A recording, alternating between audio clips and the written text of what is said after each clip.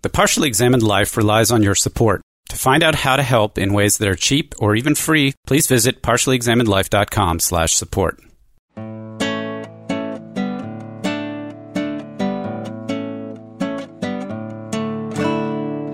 You're listening to The Partially Examined Life, a podcast by some guys who at one point set on doing philosophy for a living but then thought better of it. Our question for episode 230 is something like, what is the relationship between science and politics? And we read, We Have Never Been Modern by Bruno Latour from 1993. This is Mark Linsenmeyer, a proud member of the Parliament of Things in Madison, Wisconsin. This is Seth Paskin, potentially pre-modern, possibly anti-modern, or maybe non-modern in Austin, Texas. This is Wes Alwan in Cambridge, Massachusetts. This is Dylan Casey, hybridized in Madison, Wisconsin. This is Linda Ullman. I'm a professor of English at the University of Nevada, Reno, and I am probably solidly a hybrid. Did you take the online quiz? Oh, yeah, that's right. It's like, it was either the narcissist quiz or the hybrid quiz, and I decided to take the hybrid quiz. Why, Linda, your voice sounds so familiar, but yet we don't recognize that last name. Yes, the last time I was with you to discuss Oppenheimer for episode 96, my last name was Walsh, and it's Ullman now. Well, this was a text or an author that you had suggested at the time when we were talking about the rhetoric of science advisors, and it has been often requested by fans of the continental stripe of philosophy. And this, I guess, is his most famous work, right? It is. And I know that you have a lot of Latour fans at PEL, so I know they will be excited for this episode. All right. Well, do we want to kind of go around and between the bunch of us give a little introduction of what this book is about, what our background is on it, what we want to get out of today? Do you want to start, Linda? This is probably one of the top 3 books I recommend to anyone ever. And also when people ask me about my intellectual formation, this is one of the books I mentioned. This is sort of when the veil was lifted from my eyes and I saw the truth. When I read this book, it really helped me see, I guess, both the hope and the pathology of the way that we relate, especially between science and the public, because that's what I study. I'm a rhetorician of science. So I study how science and scientists are represented in the public. And this book was really a threshold book for me in that way. So we're doing this now just because we just did these social construction episodes and doing something on the science wars, since that was one of the issues brought up in Hacking and the other folks we read in there, seemed a good idea. It was a quite different style than I was expecting, but I guess in line with the sort of historians of science that Hacking talked a lot about in that book.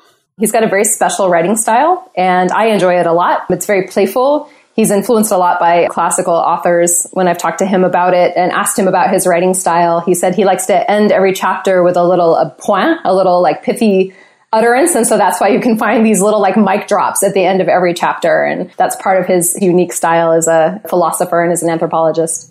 I had never read Latour. One of the things that had stayed with me over time is I studied political philosophy as an undergrad. I studied physics as an undergrad.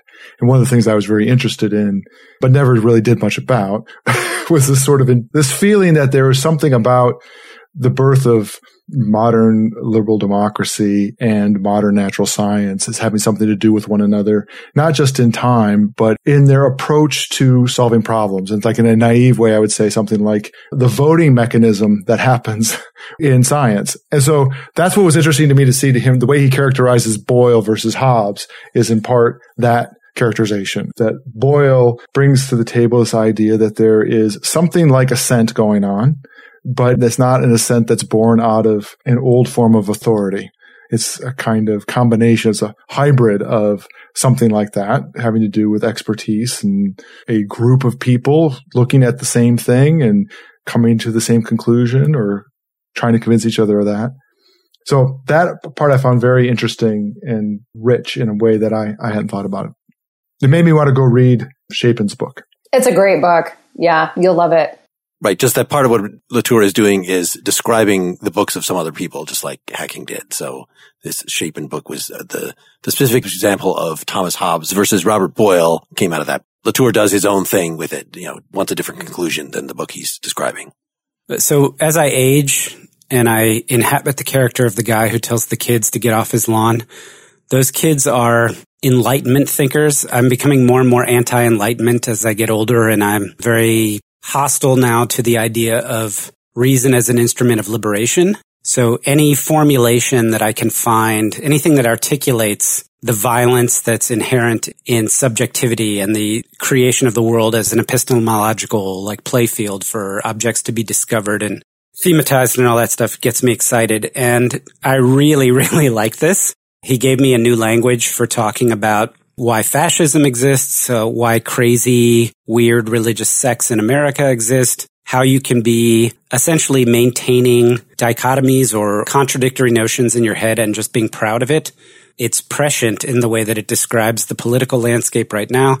And there are parts of it that are hilarious, especially when he starts talking about the postmoderns. Yeah, and he goes easy on him in this book. Mark and I were just talking about, there's a different book, Pasteurization of France, where he really goes in on him in that book. But he plays nice in this one. He has fun with Habermas. Yeah. Habermas is not a jokey kind of guy, so it's hard to have fun with him. Anyway, I truly enjoyed it. So to clarify, this is broken up into 4 books. It's a long single essay, about 150 pages, and we really only focused on the first 2 sections. So the first one is pretty quick, called Crisis, describing what he thinks we're responding to, and the second one, Constitution. So that's the one that really has the bulk of his historical analysis, this Boyle versus Hobbes, and what he thinks modernity is and why, as the title says, we have never been modern. And then we read a little bit into revolution, what's kind of his solution to getting out of this, and then skipped to the end to a little bit of section 5, redistribution, to say, are we supposed to get rid of modernity? What does he want to retain? So we'll have a little sense of what he wants to get out of this, but I think we're going to be in much better shape just to say how he characterizes what modernity is. Wes, did you have any initial reactions to this? I know you, no, maybe. I'm going to pass. Okay. We'll hear later. All right. Well, let's get into it. What is the problem? What is this crisis here? The best way to look at it is that we're ignoring non-humans, and we're really ignoring hybrids, which are combinations of humans and non-humans, combinations of nature and culture. But really, we're not giving non-humans a place at the table, a stake in our democracy. And this is really the problem. This is the problem that's going to come to bother Latour a lot more in the next couple of decades as he confronts climate change. Climate change is one of these like emergent, wicked problems that blows our coping mechanisms out of the water. And he starts out with the ozone hole, right, in this book. So climate change is the thing that makes it completely apparent to us that we are no longer able to push apart nature and culture and keep them apart, purify these two things from each other. So the problem is that we have been not giving suffrage to a set of beings on the planet that are entirely consequential for all of our thriving and flourishing. And Latour is trying to solve that problem. But to solve that problem, he has to get back to the roots of how the problem was created. And that's when he gets into the modern Constitution. So I guess just putting this in terms of the story of social construction, right? The modern Constitution is the social construction, or at least a part of the intellectual landscape that he thinks characterizes modernity, right? Which is why we have an ethics and a way of dividing up science from politics that would lead us to, I guess on his analysis, ignore environmental issues. And there are lots of other problems with it. I mean, his diagnosis of this purification direction on one side and the, what's the word he uses? He calls it either mediation or translation. He calls it sort of interchangeably. Yeah. That he sees there being these two poles in, let's call it modern thought. And he shifts what he means by this because he characterizes it and says, oh, of course, it's not strictly speaking exactly that way. It's not as clean as the way I'm talking about it. But he sees there being sort of related errors going on both sides, that it's captured. The failure is most clear in the case of these called hybrid things, these things that aren't simply purifiable into something objective, completely outside of ourselves, or something that is wholly cultural. Things that are combinations of culture and human beings, combinations of culture and nature. Yeah, that was a weird concept, this of hybrid, that I don't even feel like I understood until we got to, section 3 deep into it, even though he starts off right at the beginning, supposedly giving examples of these hybrids, but the hybrids are like, science invents something and that has social effects. So therefore, in talking about it, in writing a news story about it, you're talking both about the science and you're talking about the politics.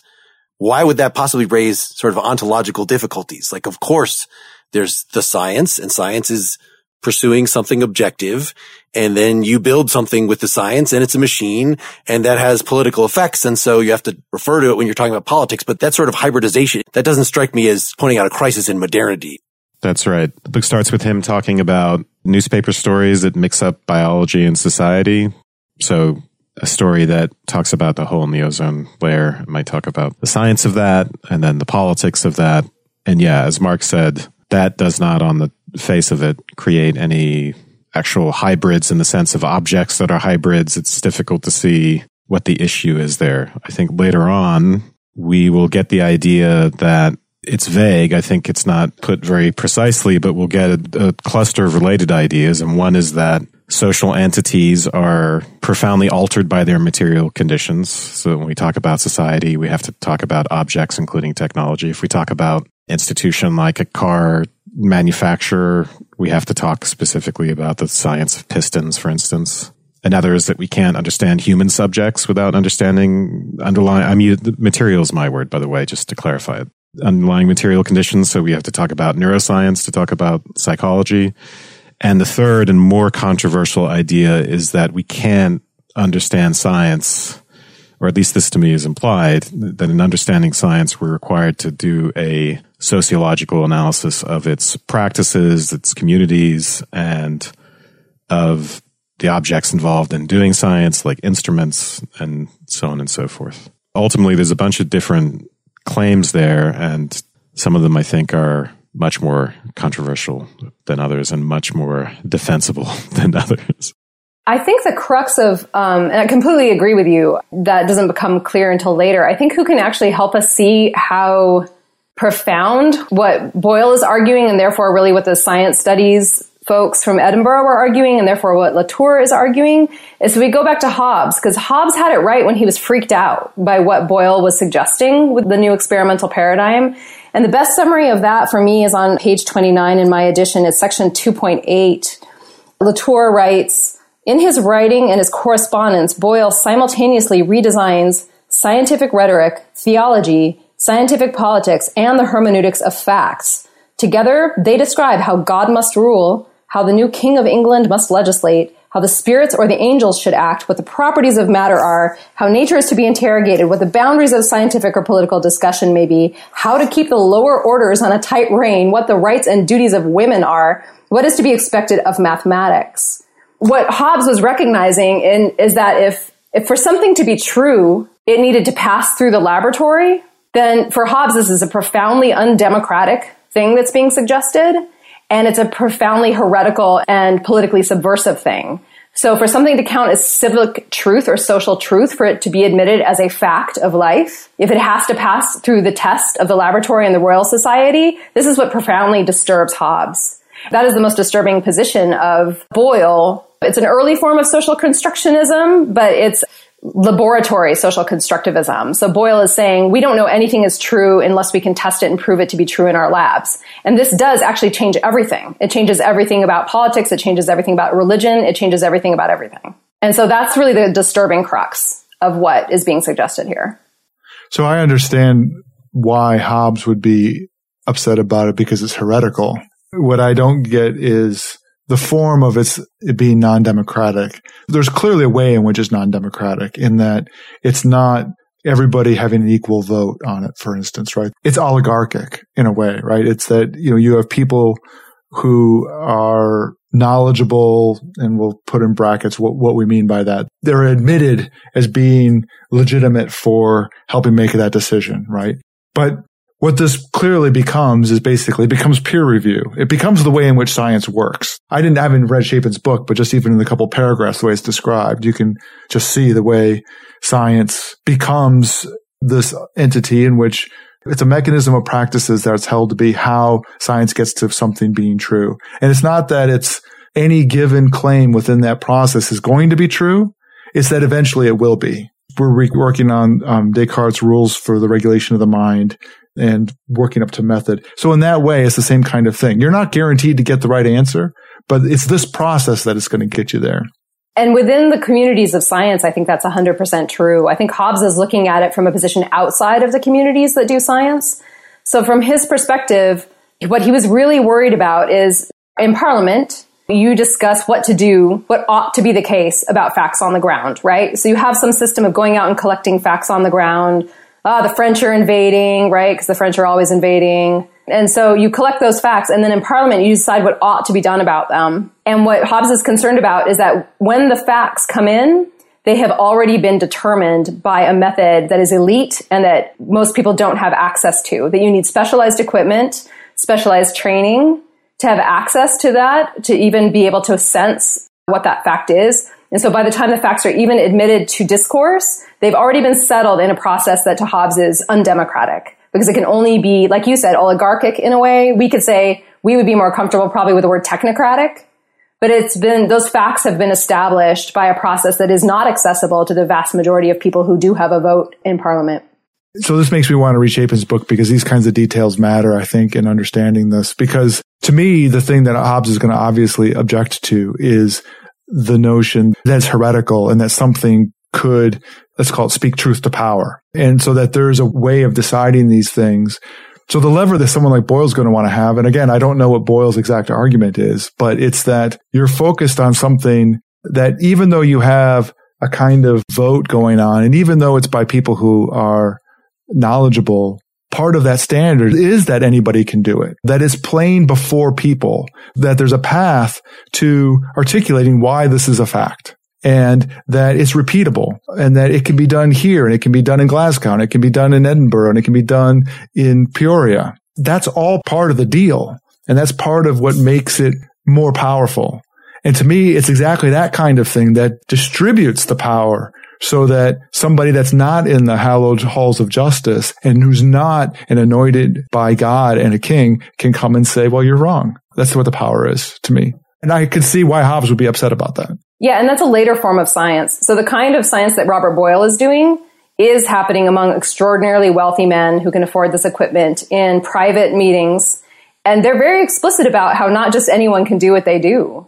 Not just with the education, okay, but disturbingly, they say that the breeding of a gentleman makes him more sensitive, less attached to worldly concerns, more devout, more Christian, and more available to God telling him through the acts of creation how the laws of nature work. So Boyle's argument to Hobbes is really like, look, this isn't heretical. We're the best Christians you've ever seen. We're trying to figure out how God did everything so we can give those rules to the state and let them operationalize them, let them make their own acts of creation. So that was his argument to Hobbes, is like, we're the Christians Christian here. But for us, looking back at this, there's a very disturbing element of elitism here, where there was explicit arguments made that only gentlemen were sensitive enough instruments to capture these natural phenomena.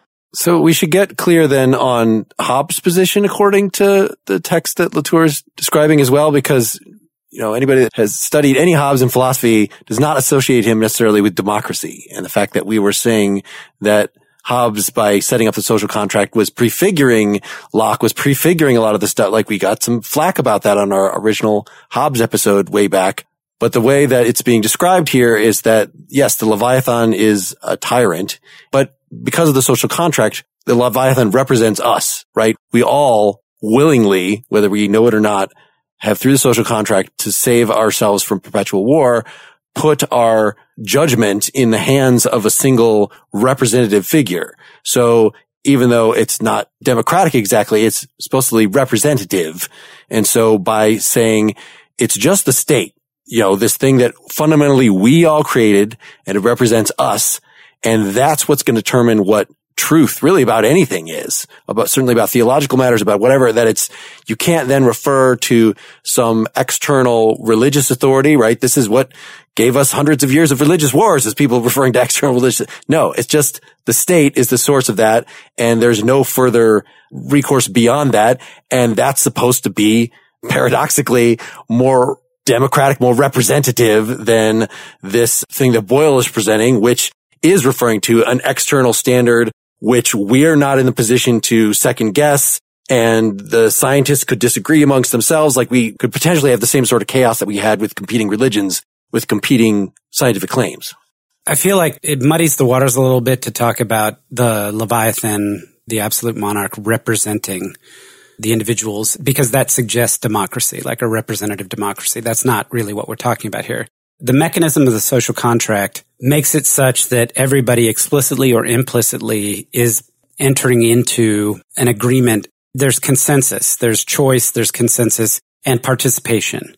The body politic is literally every single individual person brought together, and the ultimate goal is by unifying the will of the people in the form of the Leviathan will eliminate religious wars and strife and so forth. And the threat that Boyle represents to Hobbes is not anti-democratic or elitist so much as it's the possibility that there can be a referral to authority or an appeal to authority that is outside of this structure of the body politic. If what we do is every single human subject comes together and we agree to take the power that we have inherently and imbue the monarch or the Leviathan with that power so that he or she can rule effectively and eliminate, then the arbiter of knowledge and truth is the Leviathan.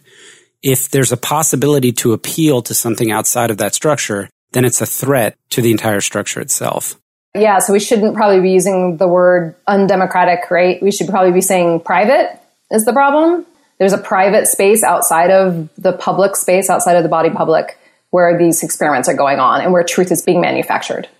Well, I think I was just trying to guard against using the term democratic, just because I think that suggests other things. But really what Latour is going to say is that, and this brings in the notion of hybrid that you kicked off the conversation with, is the Boyle approach is to partition and make a strong line between subjectivity and objectivity, and then to create a space for objects to speak in a certain way or to have authority. And in the Hobbesian schema, nature or objects can't be something to which you can appeal for truth that's going to transcend the social order that's constructed.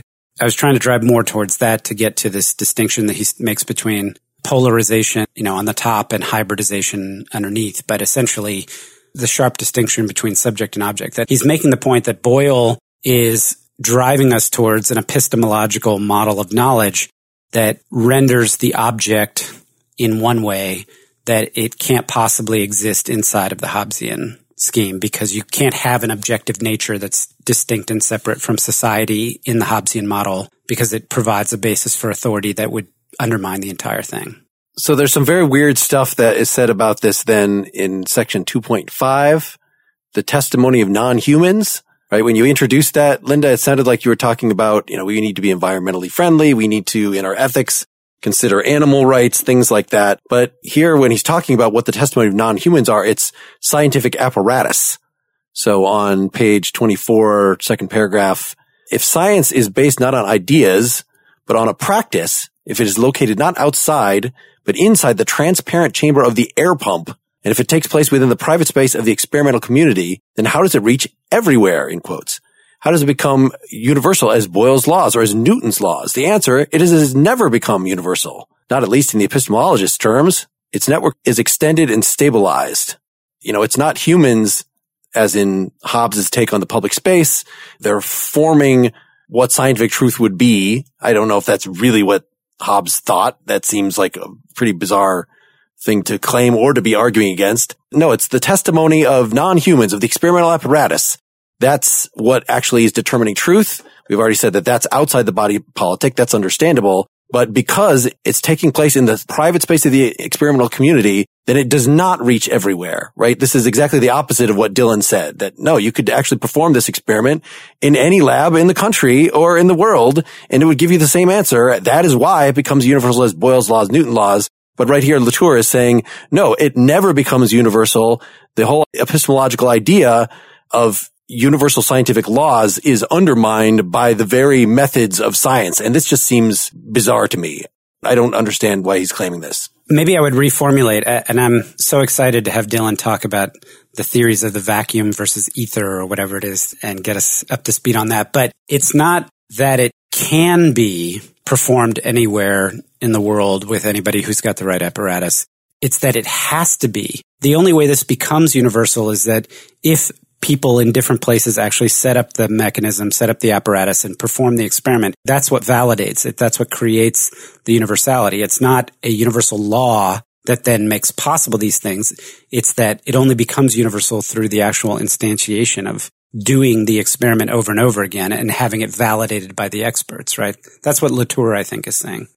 I wasn't sure how to take this notion of the testimony of non-humans. When I read it, maybe because I'm not taking it as on the face as serious as Mark is taking it, it had to be analogical. What does it mean to have the air pump giving testimony? There's an air pump being interpreted, and through that contextual interpretation, there's something that is being gleaned from that, and it may be different at different times, and the experiments might result in different kinds of conclusions for different people based upon the different assumptions that they bring to bear on it. At best, it would be the kind of testimony that someone who is a hardcore purification scientist would be saying, which is the experiments speak for themselves. I don't see how you take that as being anything but analogical to the notion of trying to talk about how plain it is, that it's like clear and distinct, the way Descartes would say, when you say an experiment speaks for itself. When he says the testimony of non-humans, so I'm brought back because what Linda was saying earlier and the way Mark was characterizing it is saying that Latour really means that there's something like that I call the testimony of the air pump. I guess I don't know what that means. So he's being pretty literal here. There's a really great series of essays that Robert Boyle writes called Occasional Reflections. He talks about himself as, when he's in his lab, he says mossy and decomposed bodies, rocks, storms, pieces of soil, they speak to him. He's almost like a medium, which is not ironic for the way Latour talks about it, but Boyle is a medium through which these non-human beings speak. And air pump is an apparatus that he has created, like a Ouija board, essentially, to listen to them tell him about their composition, what they do, what they want. Now, Boyle was a good Christian, so of course he's going to say, naturally these voices are all from God, right? These are all the voices of angels. But he is being very literal about making nature speak with these apparatus. So it's like having a microphone or a Ouija board or some instrument that makes these talk. And Latour will follow right in the wheelhouse there with him. Latour spends a lot of time in his other writings talking about non-humans and how they can speak and how they speak through us and they speak through instruments. And so is the idea then of the hybrids playing a part in the political process is that when we make policy, it's not just, hopefully, that everybody just has their opinion and they're all equally unfounded and we chime in. It's that the scientists are channeling this other force that's at play, which is sort of nature itself speaking and saying, actually, your climate science policy should be this way in reaction to the actual facts of things. And so it's just an analogical way of saying that pure democracy, pure Hobbesian humans unguided by anything external come up with the body politic, come up with the decisions of how we're going to run our government is not really accurate. That as we treat these non-human actors, these scientific facts that have been discovered and then are, as sources of decision making, as sources of power, essentially. Does that seem accurate? yeah, I think so. That's pretty fair. The modern constitution depends on hybrids. It rests on hybrids. That's the diagram he gives, right? Shows them as the substrate or the bedrock of the modern constitution. But yet we refuse to acknowledge their participation and the fact that our entire modern way of life and modern society is built on the backs of hybrids. And we refuse to talk about and we refuse to acknowledge them. This is interesting because this way of talking about it is making me much, much less excited about it, unfortunately. Reason is this, is that the description of the poles of the conversation seems to be the translation and purification, that the nature is outside of us versus everything is internal and interpreted. Those kinds of things seem really spot on and just sort of poles of the way in which the interpretation of politics and science work. His criticism of postmodernism is interesting in this way. And there's this kind of fetishizing of what is outside of us and how can we know that it is, and understanding the truth from there. Or everything comes from within us and everything is determined by ourselves, and we get tied up in knots in either way. I definitely have been reading hybrid as referring to ideas, not as to entities that speak, except in an analogical way. But again, the way we're talking about this now is that hybrids are ontological objects, but not in the sense of ideas, but in the sense of... They're hybrids between ideas and things, right?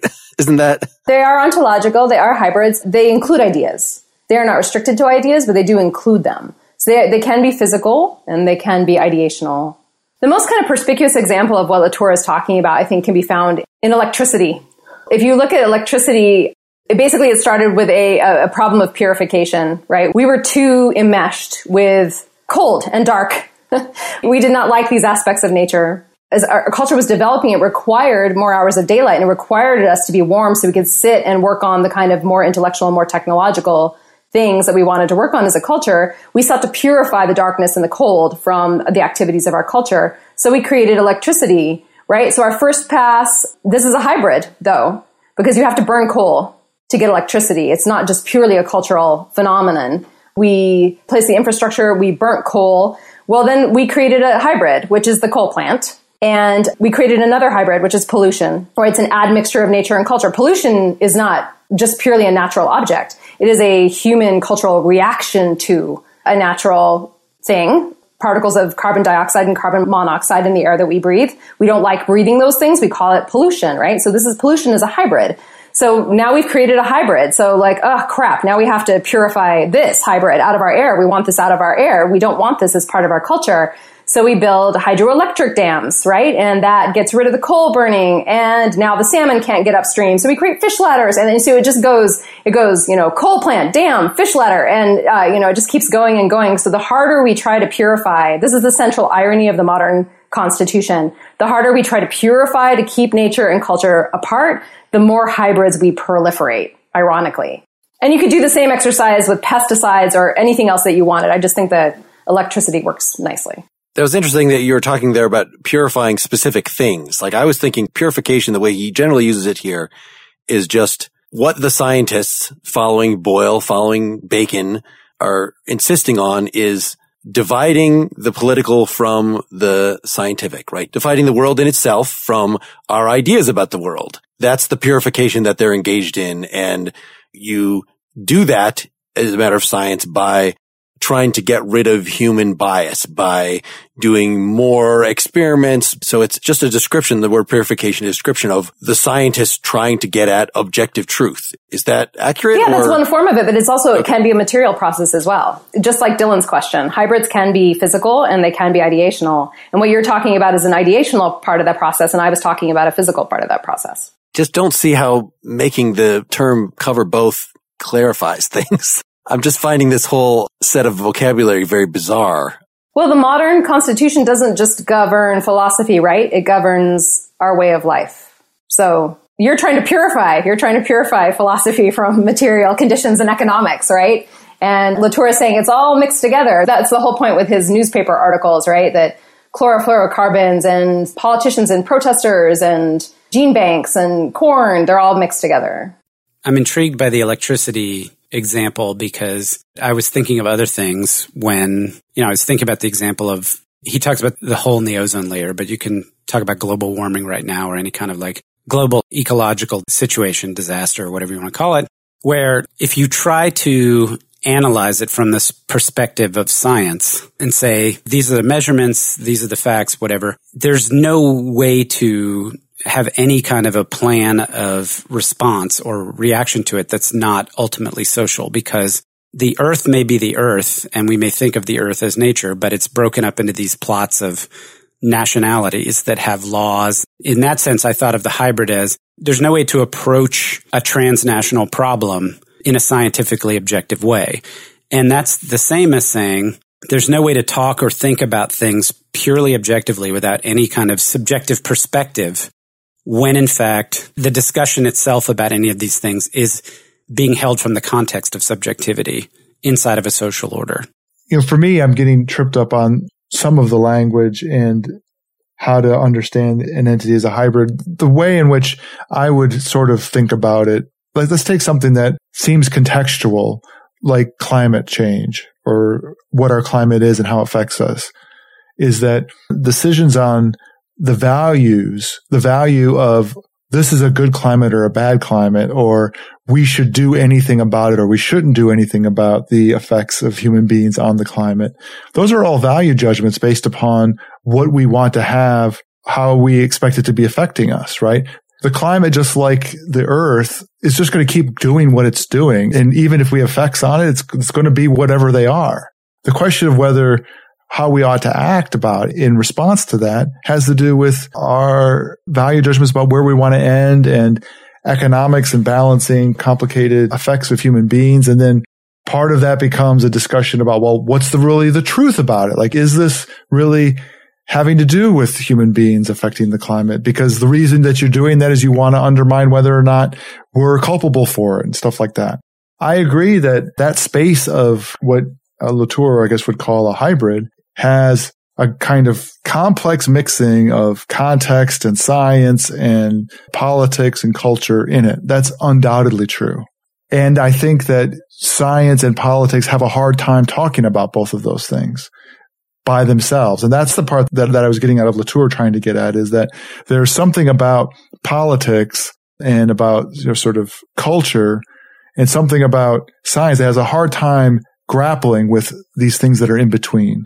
And maybe that's all I need to sort of understand to call it a hybrid. Part of what's, I think, the confusion is something that, from our original social construction episode, both Malin and Hacking warned us about many of the ambiguities of this term social construction, which is at work, even though he's not using the phrase all over the place. He uses it a little bit, but it's at work in all of this.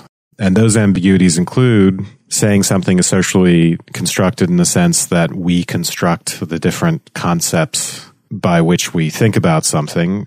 And then the more radical claim that an object itself is constructed, like money, for instance, by virtue of collective intention, or that particular subjects in a society are constructed by virtue of the fact that they will respond to the knowledge of others, to the gaze of others, however you want to put it, to designations from others about their roles. They can internalize those and be affected by those. So the female refugee, for instance, is not just a natural thing. It's something that's socially constructed on an account by virtue of the fact that, we have ideas about that and people who are in that position. There's a whole matrix of other conditions that will determine how people will reinforce a certain kind of behavior and so effectively create that role.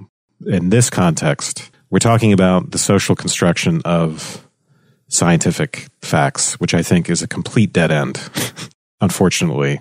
It's a dead end because basically to get to the point where you could make that claim, you really do have to take a relativist route and deny that there's a mind-independent element to reality. So if we're thinking about hybrids, are we thinking about the fact that we can think about the political effects of technology, for instance, or that we might look at natural objects by way of certain social and political concepts? Are we saying that there are actual hybrid objects in which the political and the natural actually combine? And I think the latter claim, again, is really hard to defend. And what, when I told you guys this book bothered me, what bothers me is the failure to make that distinction throughout the book. And so you can get very poetic and you can sound very radical, but they're two very, very different claims.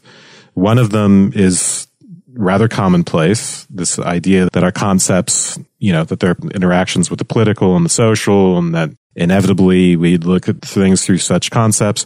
Then there's the more radical claim, that it's a more ontological claim about the hybridity of... I like the way you articulated that distinction, Wes.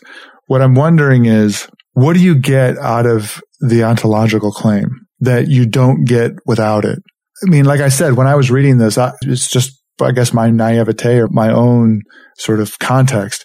But I'm perfectly comfortable with talking about how an electron feels, right? But I don't believe that an electron feels anything. They want to be right up next to that proton. I'm totally cool with that. And I'm totally cool with all kinds of analogical forms of talking about intentions amongst and laws of science and stuff like that. What I'm wondering is what you get out of being really explicit about that ontological claim and sticking by it. Like, what does it get you? I'd like us to, by the end of this first half, be able to say what the Constitution amounts to, what a Constitution is.